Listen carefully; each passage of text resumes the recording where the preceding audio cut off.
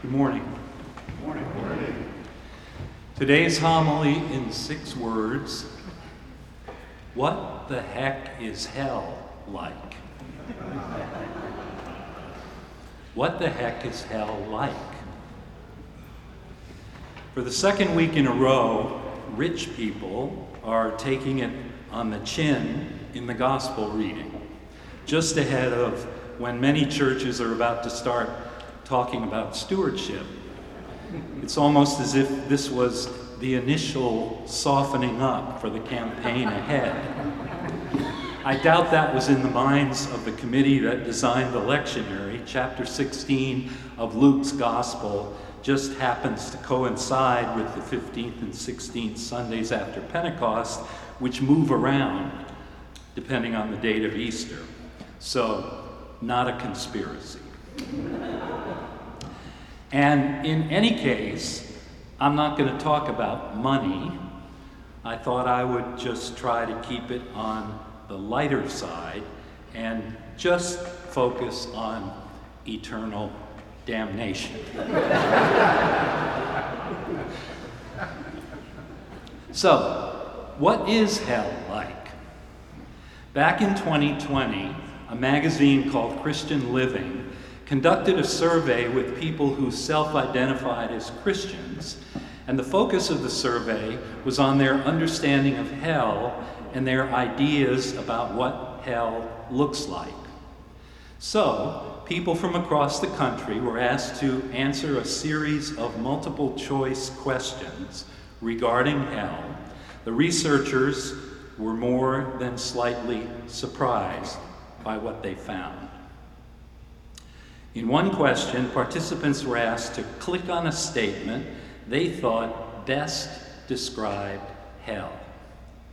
Only 4% selected the phrase, "a lake of fire," which is a direct quote from the book of Revelation.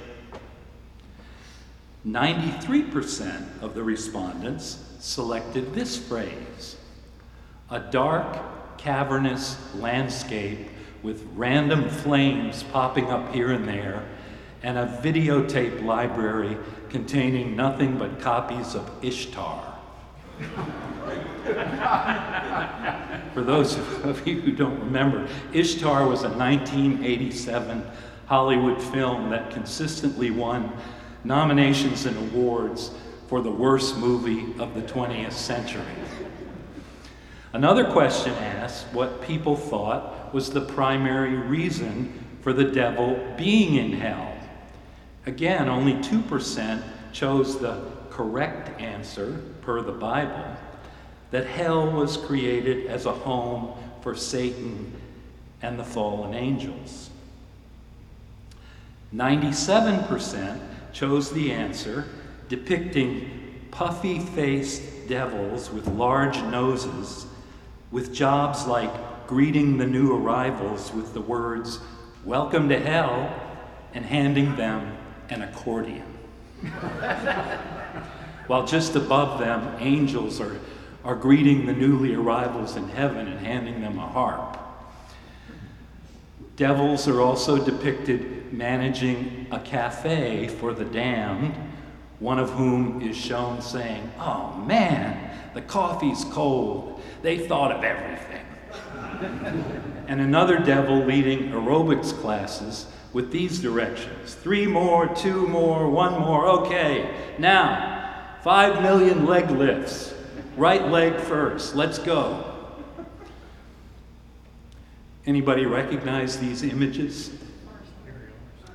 Any of you who had reached the age of reading by 1996 might remember one of the most popular cartoonists to ever put pen to paper, Gary Larson, the inventor of The Far Side. It ran in newspapers from 1980 to 1995, and it was known for its comical depictions of amoebas, animals, insects, quirky scientists, and life in hell. Some of my faves. a smiling devil with a big pitchfork and a slight smirk on his face, standing at the door to hell next to a framed needlepoint hanging on the wall with the words, "Today is the first day of the rest of your life." One of the souls pushing a wheelbarrow full of rocks through a pit while whistling a happy tune, and one supervising devil says to the other, "You know, we're just not reaching that guy." A snowball going through the air as one devil says to another, "Look, Sid, another snowball. This place is slipping."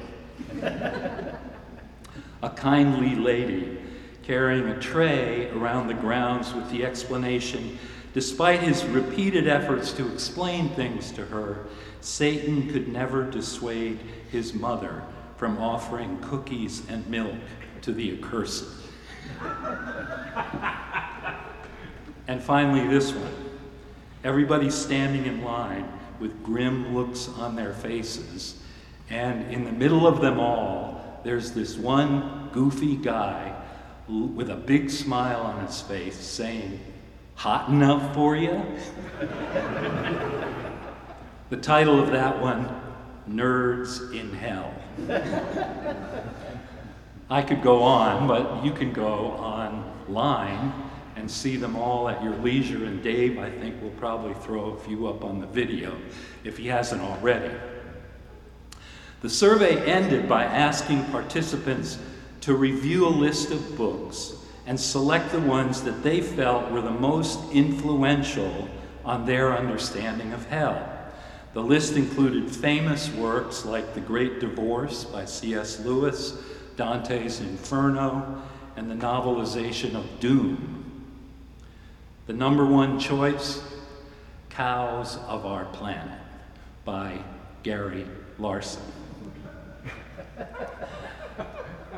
The lead researcher in the study said that they threw in the Far Side references as a joke. They never expected to find that most Christians are getting their understanding of hell not from the Bible or the church, but from a cartoonist. They were shocked. But they shouldn't have been, because Gary Larson is just the latest in a long line of artists, poets, writers, and thinkers to apply his creative imagination to what we might call the penitentiary model of hell. That hell is a sort of supermax prison created by God to punish people for their misdeeds. If that's what hell is, then Gary Larson's version is as good as anyone's. Now, a brief aside. Back in the late 1960s, there was a course offered at the University of Maryland College Park titled The Bible as Literature. The guy who taught the course was an English professor who also happened to be English, and he was a jolly Englishman. And the leitmotif of this course, the golden thread that ran through it, was the following. He would go through a passage of Scripture and talk about all the possible meanings it could have. And then, invariably, he would rise up with the question, "What is the Bible saying here?" The answer is, we don't really know. What the heck is hell like? Truth be told, the answer is we don't really know. But even though we may not know what hell is like, we have a pretty solid consensus about what hell is, and it's not a sacred penitentiary.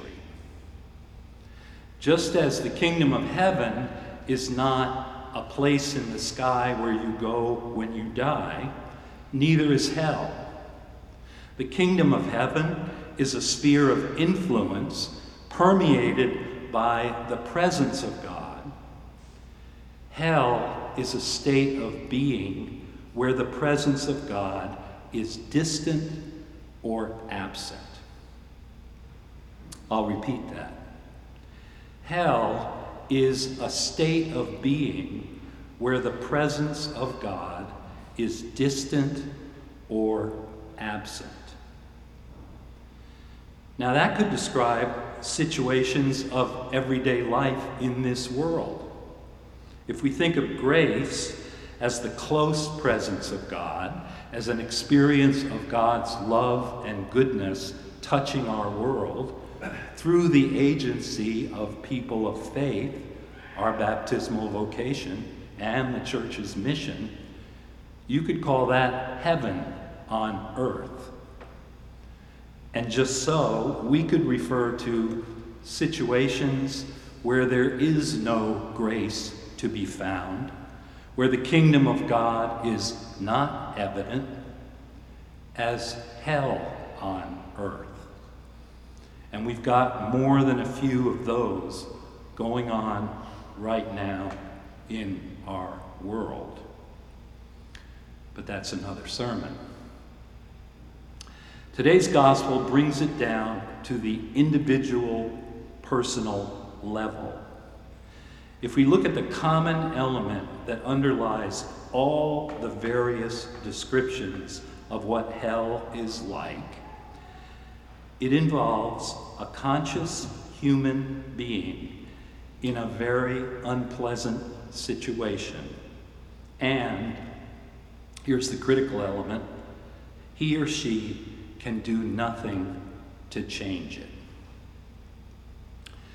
That's the reality for Dives, the guy in the gospel today. So now that we've had our fun for today, here's the not laughing matter part. A relationship with God is a gift that is offered to us by the Creator. Offered, not forced on us. We have a choice to accept it or to reject it. The problem is that's too dramatic. The real spiritual struggle for most of us is not, shall I reject God? It's more about what comes next. Namely, what does it mean for my life after I accept God's offer? And the biggest challenge we have in respect to that is inertia, complacency. It's like, well, I'll think about that later. And later turns into never. As long as we live in this world, when we find ourselves in an uncomfortable, unpleasant, unsatisfactory place spiritually, distant or disconnected from God, we have options, we have choice, we have possibility for change. We have the possibility to make a move in another direction. We can do that anytime, any day, until time runs out, aka death. What happens at the moment of death? The answer is we don't really know. But a close reading of this gospel suggests that our self-conscious being, what we call our soul, remains conscious on the other side of death. And at that point, wherever we are in respect to God, crystallizes. It's frozen. If we're in a bad place at that point, that's called hell with a capital H. So, Next question. Is that it forever and ever? The answer is, we don't really know. The theologians say yes, because they want to protect the doctrine of free will. Roman Catholics want a halfway house. It's called purgatory, for those who aren't quite ready for heaven. And then there's reincarnation. My favorite t-shirt find of the week says, "Reincarnation is my only hope." That's another sermon. But you know what?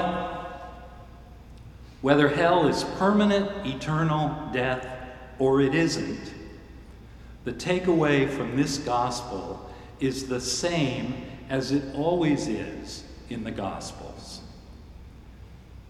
Repent. And remember, when you hear the word repent, substitute the phrase wake up, because that's what it means. Wake up. And the time to wake up is always now. Yesterday is gone. Tomorrow may never arrive. Today is the only time we can actually do anything. The kingdom of God is within us. It's here, it's now. And time is of the essence. To coin a phrase, this is the day.